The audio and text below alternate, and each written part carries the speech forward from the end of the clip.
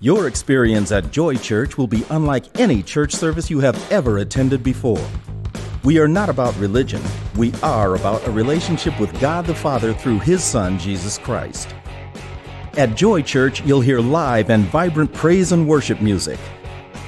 You will be loved and encouraged. You will be confident that your children will learn about Jesus in a fun and safe environment. You'll be assured that your youth will be loved and accepted not only for who they are, but challenged to become who they were created to be. At Joy Church, God's Word is delivered through creative, humorous, and relative teaching that will help you apply the Bible to your life.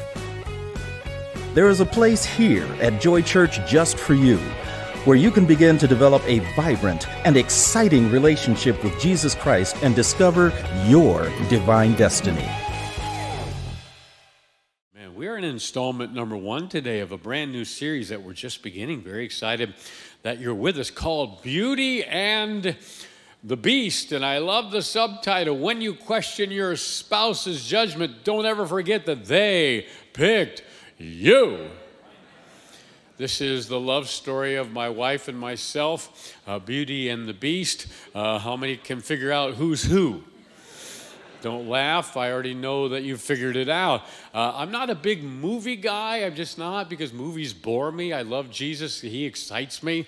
I don't like sitting for 2.5 hours. I like college football. If you see me watch college football, I barely sit down. I have a man cave. It's a giant man cave with a giant TV screen. And if you see me watch football, I normally watch it like this, in front of the big giant screen. I don't sit down. I don't like sitting down. It's boring. All of these preachers that they sit down and they have their little computer and all this stuff and their little latte and everything, man, and their skinny jeans, can't do it. Got to stand up, got to talk, got to walk, got to be with you. I don't use notes. I always am well studied before I come. I don't make stuff up as I go, other than the funny stuff. I don't want you to blame God for that. But I mean, that's just not my thing. I'm not a moviegoer. It's just boring to me. Again, you have all the movies you want, just make sure they're clean. Could I have a better amen? They glorify the Lord. But this movie we watched, remember the cartoon movie Beauty and the Beast? Way back when, this is years ago. Cartoon, anybody? Oh, come on, all right. You like more dirtier stuff than that? This is as bad as it gets for us, Beauty and the Beast. So I remember going up to the little window where you buy the tickets, and I was so excited. I was with my girl, and I said, I want 2 tickets, one for the Beauty and one for the Beast. And I remember seeing that movie together. That's one of the very few movies we've seen together. And really, to be honest with you, I didn't watch much of it. I just was making out with my girl. Man, you guys are holy. I didn't understand that. I just really did not get that. And so that's just, with us, 33 plus years of marriage, can somebody encourage her? Big difference. My wife and I are very, very different. She really is the beauty. I am the beast. This church is very different, and I want you to know that. This church is multicultural. It's the most multicultural church in Wilson County. Can we give God a big thanks? And we have a lot of couples that come that are mixed couples. One is from one culture, another is from another culture. And we've had phone calls like this, and it is a shame that we get these phone calls. And here's the phone calls that we get, and it goes like this. Hey, we're a mixed couple, we're mixed marriage. Is it okay if we come to your church? Isn't it a shame that they have to ask? But isn't it a blessing that they call our church? Because we're like, are you kidding? Who cares? Come on, we don't care what color you are, just as long as you're not blue, because that means you're probably dying and not breathing, or very, very cold, or a Smurf. We want you. We don't care. We don't even think about those thoughts. And look at your pastor here. I've had a lot of mixed couples come to me and say, Pastor, we love Joy Church because we've been at other churches, other places, and we get the look at other churches. Here at your church, we don't get the look. And I'm going to tell you right now, look at your pastor. If you ever give anybody like that the look, you're going to get one from me. And then my brows will be furrowed together, and you don't want to see that, because that's when I look most like a wolf man. Don't do that. Could I have an amen? We want to give everybody the look of love. Come as you are. We're so blessed to have you. But I understand if you're here and you're a mixed couple, I understand that look. And you might think, well, how could you understand that? It's really simple. You guys get the look sometimes because of racial prejudice. I get the look at when I'm with my wife because of facial prejudice. You got that. Thank you. What do you mean, Pastor? Well, she's real pretty, and I've got a radio face. And so the look is, they give me the look, they say, you can tell, how'd you get her? And wouldn't you like to know? I had an advantage way back when we were dating. To all of you young adults, this is way before you could FaceTime or anything like that. Way before any of that, you had to talk on phones that were still attached to walls. You remember that? And the cords, and you could only go so far. And there was no way. So when I called her, she was in another state. When I called her, we couldn't see each other face to face, which was to my advantage. I was able to win her over with my awesome personality. I do have an awesome personality. You realize that's what people say about ugly people. And I'm okay with that. And I want you to know I won her over with my personality. She never even knew what I looked like, which is awesome. When we finally were trying to figure out what we looked like, she had to actually send her picture in the mail. I thought she was beautiful, and I sent a picture of my body with Brad Pitt's face on it, photoshopped over. So the first time she figured out I didn't look that way is when we got married. On purpose, I got her a very thick veil. So that when she lifted it up to kiss me, she was like, ah! But as I always say, she remembered, okay, the cake's already been paid for. Let's go ahead and go through with this. So I get it. Listen, this is Beauty and the Beast. It's not the easiest thing in the world to be married. It's a challenging thing. And if you don't biblically invest in it, then what's going to happen is your marriage is going to look like this. Check it out.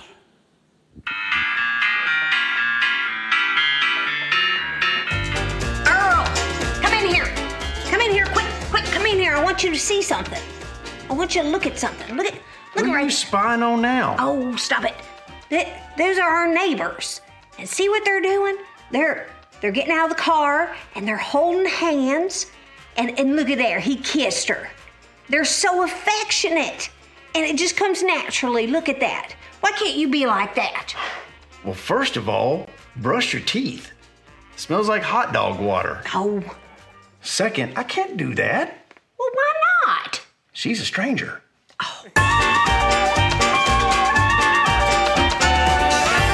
Oh, come on, you grouchy Sunday goers. That's cute.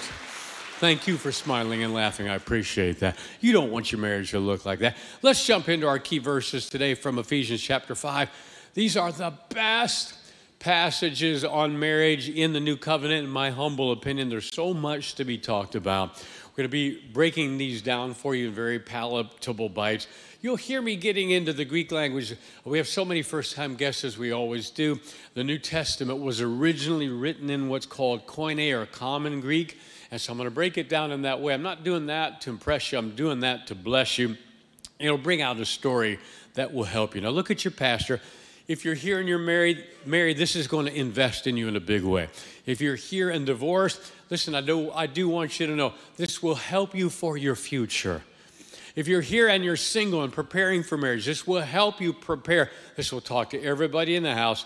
Let's go together. Check it out. Submitting yourselves one to another in the fear or reverence of God.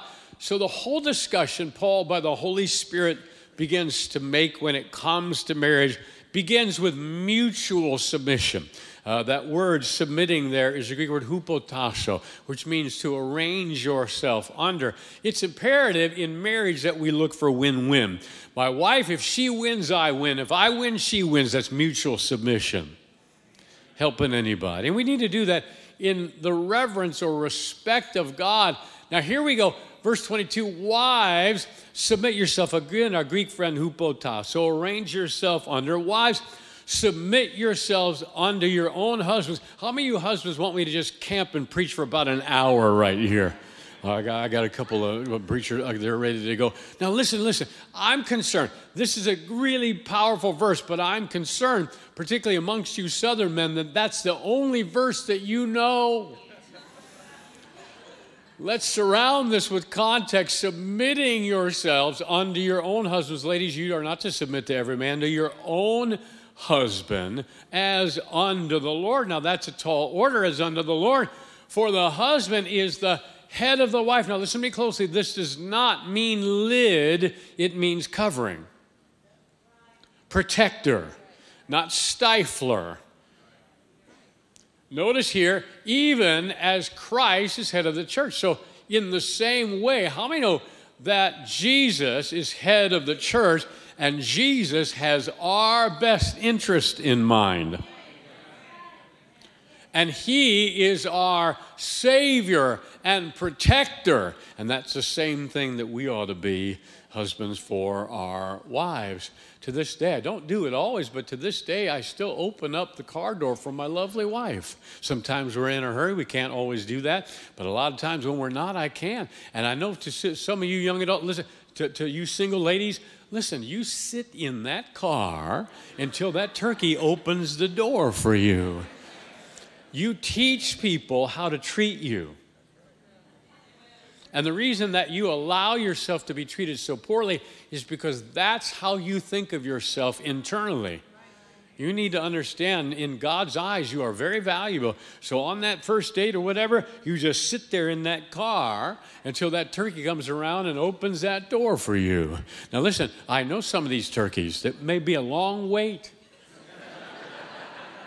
Bring a snack. Thank you, Tyler, like that.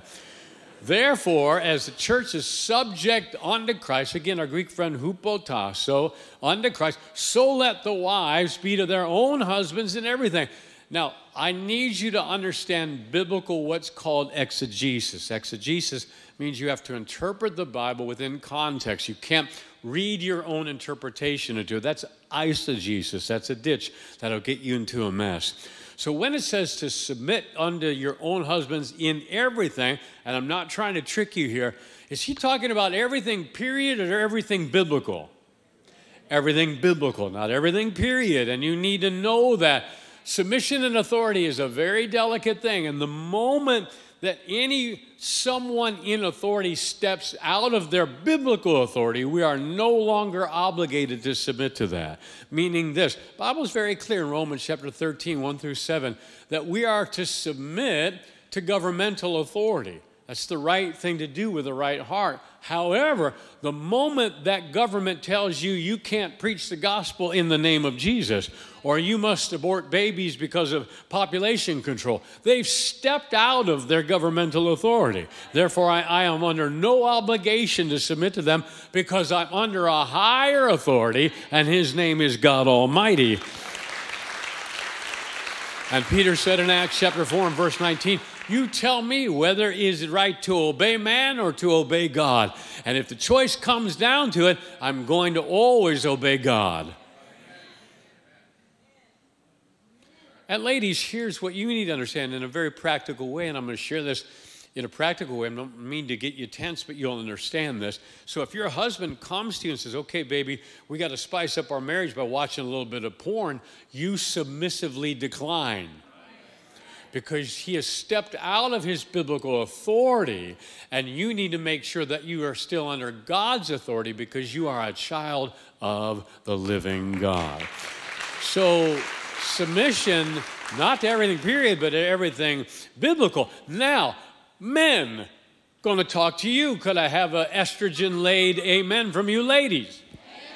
Thank you so much. See, this is not just all by itself. This comes together as a passage. Look at our next verses. Husbands, here we go. Love your wives. The word love is agape. Selfless, giving, unconditional love that has nothing to do with how we feel. It is putting their interest first. So can you see, ladies and gentlemen, now here's the thing. Ladies, if he's not doing his job, you still got to do yours. Men, if she's not doing her job, you still got to do yours. But it's best when we're both, she's submitting and you're loving with agape as Christ loved the church. When you're both doing that, that's when marriages are at their best. That's why to all of you single people in the house, the next most important decision that you will ever make other than receiving Jesus as your Lord is who you marry. And if you need someone bad, you're going to find someone bad. Thank you for that thunderous silence. Husbands, agape your wives, even as Christ also agape the church and gave himself for it. Notice that Jesus gave himself. Listen, husbands, your wife and your kids don't need your guilt gifts. They need you. It's not worth you working double overtime just to pay for this and that and the other, and you're absent all the time. That he might sanctify it. The Greek word hagiadzo means to consecrate or dedicate and cleanse it. The Greek word katharizo, we get our word catheter from it. Catheter, medicinally or medically, drains poison from the body. How many understand, ladies and gentlemen, the Word of God drains poison from us? How? Sanctified and cleanse it with the washing. That word is lutron, an entire bath, not just a foot washing, but an entire bath by the washing of the water by the word. The word is rhema, the spoken word. It's so important within our marriages that we speak the word of God over one another. Every day, my wife and I take passages in the Bible and we pray it over one another. Listen to me very closely. It's imperative that we understand that. Notice here that he might present it to himself a glorious church, not having spot. The Greek word spilos, which means a stain, and it's talking about no sin, not having spot or wrinkle. The Greek word wrinkle is Botox.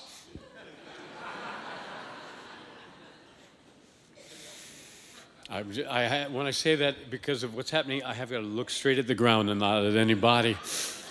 Or any such thing that it should be holy and without blemish. The word blemish in the Greek is klerosil, and so I want you to know that I've done my homework. Now, this is one of the most misinterpreted verses in the Bible. I hear it misused all the time.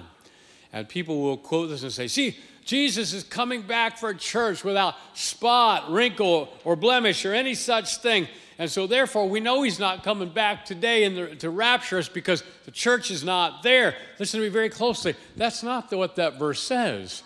You're reading something into it that it does not say. The Bible here says that Jesus will present the church. This is talking about after we go through the judgment seat of Christ, because then and only then we'll have no sin in our life. How many understand that God never, ever, ever, ever expects you to be sinless? He does expect us to sin less.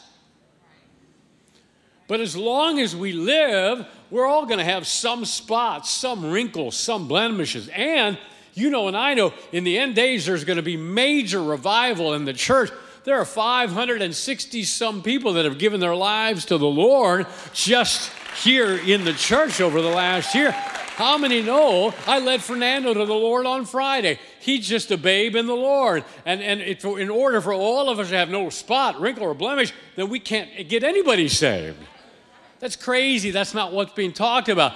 Now, I do believe with all of my heart that before the Lord comes back, his bride will be solely engaged for him. I believe that, no question about it. But we're not going to be without spot till we go through the judgment seat of Christ. But in the meantime, here in the marriage context, it's imperative that we wash one another by the washing of the water, by the word. Now, let me break it down.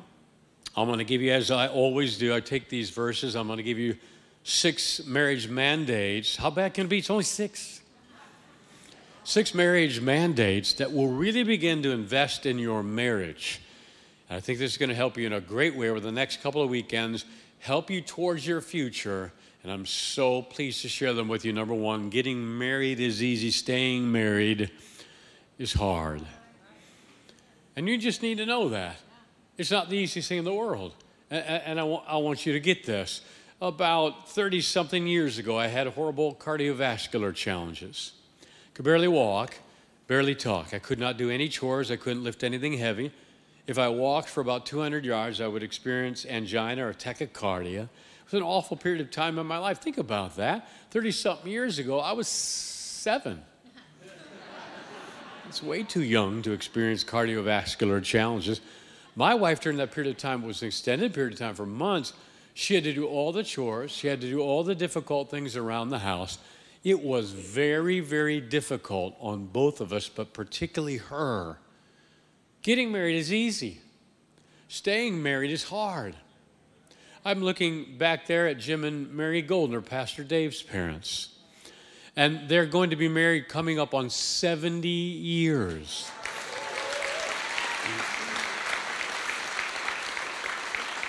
They just moved from Florida to be here, and it's not the easiest thing. Mary's experiences some challenges physically. Jim has had to take care, and it's a challenging things, folks. And we get this idea because of silly shows like The Bachelor or Bachelorette, that's what the culture teaches you on TikTok, that this is what marriage is all about. Getting married is very easy. It's expensive, but it's easy. Staying married is hard. It's a challenge because you're very different. How many have been married for more than 3 seconds? Then you realize there's differences between you. Isn't that true? I mean, my wife and I can't tell you how different that we are. I am the accelerator. She's the brakes. I mean, that's why God brought us together, because if you're all accelerator, man, you're going, you're getting somewhere, but you're running over everything and running off of cliffs. But if you're all brakes, you're not going anywhere. So she needs me. Boy, does she need me. We need one another. She helps me stop and smell the roses, and I help her run over some of them. I mean, just a microcosm of how we live our lives. If you ever see us parking somewhere and going to Walmart or whatever, normally you see this. I'll try to go and get the door for her, but then I'm a go-getter. I don't shop, I hunt. And I have really long legs and everything. I'm a go-getter. I'm a conqueror. I'm an accomplisher. So everywhere I go, I'm always walking like Bigfoot. How many know what I'm talking about? And my wife, she's like Morticia on the Addams Family. See, people are real quiet until I do something ridiculous. And so that's not a good combo. So most of anywhere, I'm always going, honey, come on up here. Come on, honey, this is not Saudi Arabia. Get up here with me. Put your burqa down and get over here for just a minute. Halakalem. Every time I say that, people Google halakalem, and it just means clearing your throat. That's all it means. Getting married is easy. Staying married is hard. It's going to take some investment. Second thing that you need to know, and it's true, it takes a day to have a wedding. It takes a lifetime to have a marriage. This culture, young people, you're focused on a day. And I don't want to take away your day from you. It's a beautiful day. That's fine. You got one day that's all about you and all about your little wedding dress and all about the thing. Now, if we're going to be honest can I be honest with one another? As a pastor that has done weddings over the years, you know it. If anybody in the house ever been a bridesmaid or a groomsman, these turkeys that are getting married are making you pay $300 to get a stupid dress you're never going to ever wear. These are not your friends. It's easy. It takes a day to have a wedding, but it takes a lifetime to have a marriage. And we focus so much on the day. It's all about, well, what color, and they're going to do this, we're going to do that. And again, I don't want to take away the day from you, but dear me, if your whole relationship revolves around the day, you're going to wake up on the honeymoon to a stranger. Because it's got to be more than a day. You have to prepare for a lifetime. That's why here at Joy Church, we have staff pastors that do our weddings, but we will not marry you by policy until you go through 3 premarital, they're free, 3 free premarital marriage classes to help you prepare for a lifetime, not for the day. We won't marry you until then because we want to set you up for success, not for a day. And we focus in this culture, and again, I want you to have a nice venue, but dear me, why do you people have to find a venue that's 2.5 hours away in the middle of nowhere?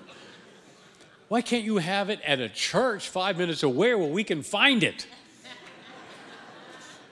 And of course, I'm kidding, but I'm not. I'm trying to show that you're idiots and you need to come get it together. I'm kidding. But I do want you to understand, if you're just simply preparing for a day, and I watch this one too. Weddings are so expensive, people go into major debt for a day that now you got to live out for a lifetime. That's not wise, folks. Marriage is challenging enough without you having to deal with financial issues. So again, I'm not trying to take away the romance or the fun or the day. Everybody gets the day where you come out and you do the funny dance down you think you're being so original, and all the bridesmaids and grooms are going down the dance. Look at us, look at us, look at us. We've seen that before. You can't dance. It's not original. You look dumb. You got no rhythm. Stop it. I'm just having fun today, everybody. I love Jesus, and I'm full of joy, and you're going, yeah, you're full of something, Pastor, I'll tell you that. I really do love the Lord, and I'm really trying to teach you a principle. I want you to enjoy your day, but I want you to prepare for a lifetime. Third thing that you need to know, number 3, marriage is not a ceremony. It is a covenant. And that's what this culture does not teach you that. The word covenant in the Greek language means to cut. In the Old Covenant, literally, when Jonathan or David or whoever was making covenant with one another, they would cut their hands to the point where it shed blood, and then they would shake hands. It was that kind of a real dignified, honorable thing. It was really meant something. And the marriage covenant was never designed to be a ceremony. All the things within it always meant something covenantally. The Bible speaks of marriage as a covenant in Proverbs 2 and Malachi chapter 2. It is a covenant. It is not a ceremony. That's why we celebrated communion in our marriage covenant, because communion, we show the death of the Lord Jesus Christ through the little bread and through the juice. Covenant. And even when you do the cake thing, where you give each other a bite of cake, I watch all these couples, they jam it into one another's faces. I told my wife, don't be jamming that into my face, because that was supposed to be a part of the covenant. In a covenant, in the Old Covenant, they would feed one another. And everything, even when you got the dad of the bride, and they're walking down the aisle, and the preacher says, who gives this wife? Me and my wife do. That had a covenantal meaning. You're literally transferring the covering of the father to the covering of another young man. That's a very important thing. That's why, you young people, when I wanted to get married to Miss Ann, I asked her dad for her hand in marriage, because it was a covenantal thing to do. I said, I'd like her hand in marriage, and I'd also like the rest of her.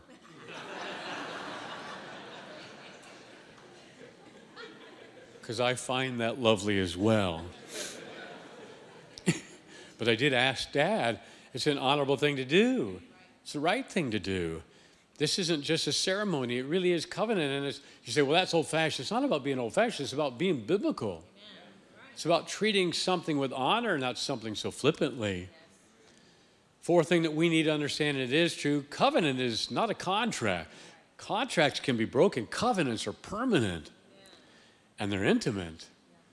And I know, we have all the time, we meet people that come from California or wherever they're escaping from California and coming here, and they're moving here. We meet them almost every week in the visitor reception room.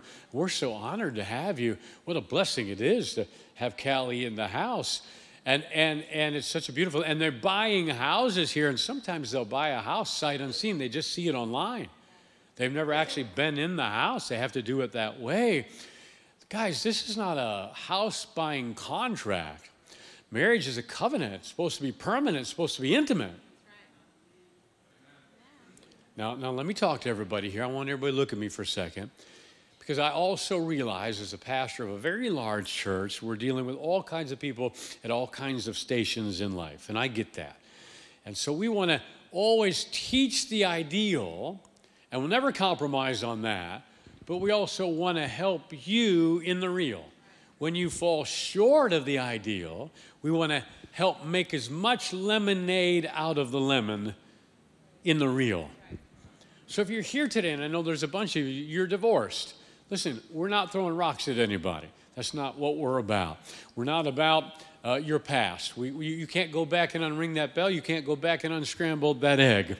Here at Joy Church, we want you to know divorce is not the unpardonable sin. Can I have a better amen? God hates divorce, but he loves divorcees. So no, this is a great place to heal. I want you to understand that. But I don't want you to tell me that, okay, Pastor, I'm on my third marriage or my fourth marriage. No. I need you to tell me this is your last one. Because in the same vein that we want to welcome you and love you and help you pick up your pieces in life, I cannot cheapen marriage from a biblical standpoint. I can't do that. If you're here today and you're married, you're stuck and loving it. It all depends. And take, other than adultery or abuse, take divorce off the table. I'm watching too many Christians just simply because they can't get along. Nowhere in the Bible can you find that. I'm watching too many Christians cheapen the covenant of marriage. It is time that we strengthen the covenant of marriage. So I was very, very loving and kind to you over here, and we're going to keep being that way. But in the same vein, I want to strengthen the marriage covenant here in the house because it's under attack by the enemy. And we've cheapened it. I just don't get along with her anymore. Well, tough it out, Junior. You married her. Hallelujah, praise the Lord, amen. Get some counseling, get some help. Walk in love. Act like you love her. Don't allow your heart to be hardened. We've got to strengthen the marriage covenant. Because you know, now, let's own some things, can we? Look at your past, let's own some things. In this country now, we no longer even hardly know what the marriage covenant is. It's been so watered down in so many different ways, but I think it lies a good bit at the foot of the church because we have cheapened the marriage covenant. Now this culture has brought in everything and anything into the marriage covenant. But it's because we cheapened it ourselves, so we need to strengthen it. So I want you to know, if you're here today and you're remarried or you're divorced and you want to get married again, we've got nothing but grace and help for you. But if you're here today and you are married, let's strengthen that covenant. Come on, take divorce off the table. My wife and I have never, nor will we ever, we don't joke about divorce. We don't threaten divorce when we're mad. We threaten murder. I'm going to kill you. I'll kill you too. I'll kill you in the name of the Lord. I'll kill you in the name of the Lord.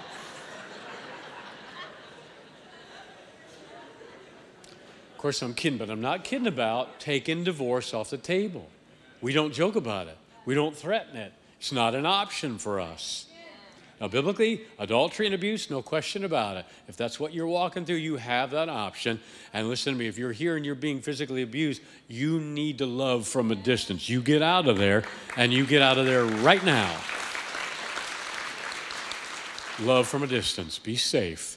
Keep your kids safe. We're not telling you nonsensical things, but you do need to understand, let's strengthen this thing. Helping anybody. And then number 5, check it out. Staying married is not about staying in love. Staying married is about keeping a covenant. Now, I'm not telling you that it ought to be stoic and there ought to be no emotions in it, dear me. I'm not telling you that. This is Sparta. No. My wife and I have lots of emotions for one another. But I promise you, we do not base our marriage on emotions. There are times where she wakes up and I wake up and we don't feel a blooming thing. Feelings are meant to be felt, but they're not meant to be followed.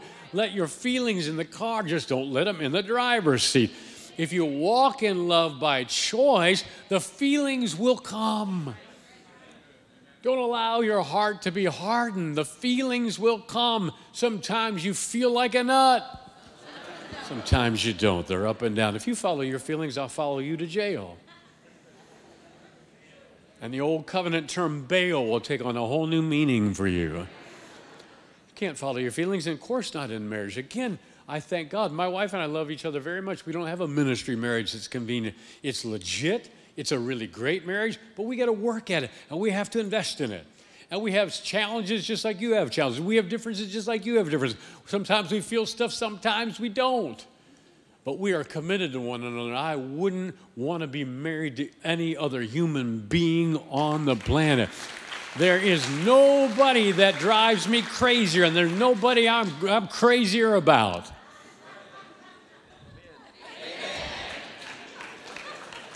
You guys are so holy.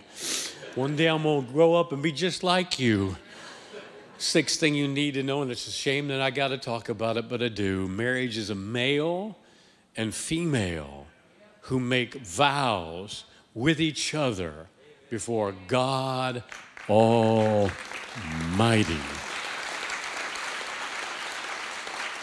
And it's important, folks. And it's a shame that I have to describe it, but I'm simply following the words of Jesus Christ. We live in a culture where it no longer knows or understands that what biblical marriage is. People that say that they're Christians don't believe that. But I don't know about you, but if you say you are a Christian, you should follow what Christ taught. And I've heard this said before, well, Jesus didn't say anything about, homosexuality or yes, he did. You're sadly mistaken because you don't understand the Greek language in Matthew chapter 15. But Jesus Christ clearly defined what marriage was in Matthew 19, 1 through 6. And in doing so, he went back to Genesis chapter 1, 2, and 3, and he said, from the beginning, this is what marriage was defined as. One man, one woman before God Almighty. This is Jesus' words, not mine. So therefore, you have to understand, Jesus defined what marriage was, so he did not have to define what marriage was not. It's not this, it's not that, it's not the other, it's not this. No, he defined what it was. That's it. If I write a cookbook, which I'm not going to because I cannot cook. If I write a cookbook, and at the very beginning of the book, after I give credit to my wife and all of this, I'll say, every recipe in here does not contain sugar, because I'm a healthy eater, and every recipe in here does not contain sugar. Now, every time I go to a new recipe per chapter, I don't have to define, this does not contain sugar, this does not contain sugar, this does not contain sugar. Why? I've already defined each recipe at the beginning. This is the way it is. Therefore, I don't have to define what it's not. Now listen, lest you think, because right away, in this culture, it takes courage to do what I'm doing. That's why you need to pray for your pastor, because I'll get all the heat for this. But these are Jesus' words, folks. I'm a follower of the Lord, and so I follow him, and he's not trying to be the cosmic killjoy in the sky. He's the creator, Romans chapter 1. Therefore, he understands. He's saying, look, I made you a Chevy. Follow the Chevy manual. Because when you follow the Chevy manual, your vehicle will purr like it's supposed to. If you take a Chevy and follow the Ford manual because you think you know better, your car is going to break down on the side of the road. I'm not trying to be mean, God speaking. I'm simply the creator, and I love my creation, and I know how it functions best. I tell a story often, and it's a true story, of a guy broken down on the side of the road. Car won't start, in the middle of nowhere, no cell phone range, nothing, can't get a hold of anybody. All of a sudden, a beautiful, fancy car with the driver pulls up. There's a very fancy, well-clad man in the back seat. He gets out. And he says, sir, what's going on? What's the problem? He said, I can't get the car started. He said, can you pop the hood? Let me take a look at it. Well, sir, you're dressed so nicely. I don't want you to have to do that. And he said, no, I'd be glad to. Pop the hood, looked under it, did a few things, took him about a minute and a half. Said, try it, turn it over. You turn the ignition. Guy turned the ignition, boom, purrs just like that. This is a true story. said, sir, I got to ask you, you're so well dressed. You got a driver. Who are you? He said, I'm Henry Ford. That's one of my vehicles. I hate it when they're broken down on the side of the road. God, ladies and gentlemen, is our creator. And he hates it when we don't follow the manual because he knows that our cars will be broken down on the side of the road. So let's simply follow the manual, follow the recipe. And when we do, our lives and our relationships will be so much more centered and so much more peaceful and so much more successful. Marriage is a male and female who make vows before each other and before God Almighty, and it is intended to be for a lifetime. So may I challenge everybody in the house, come on, you're married, you're divorced, you're single, whatever the case may be, let's strengthen. Let's do what the beast did and the beauty did. Let's learn a few of these principles. Let's strengthen the marriage covenant because our church, our country, will only be as strong as our families, which will only be as strong as our marriages.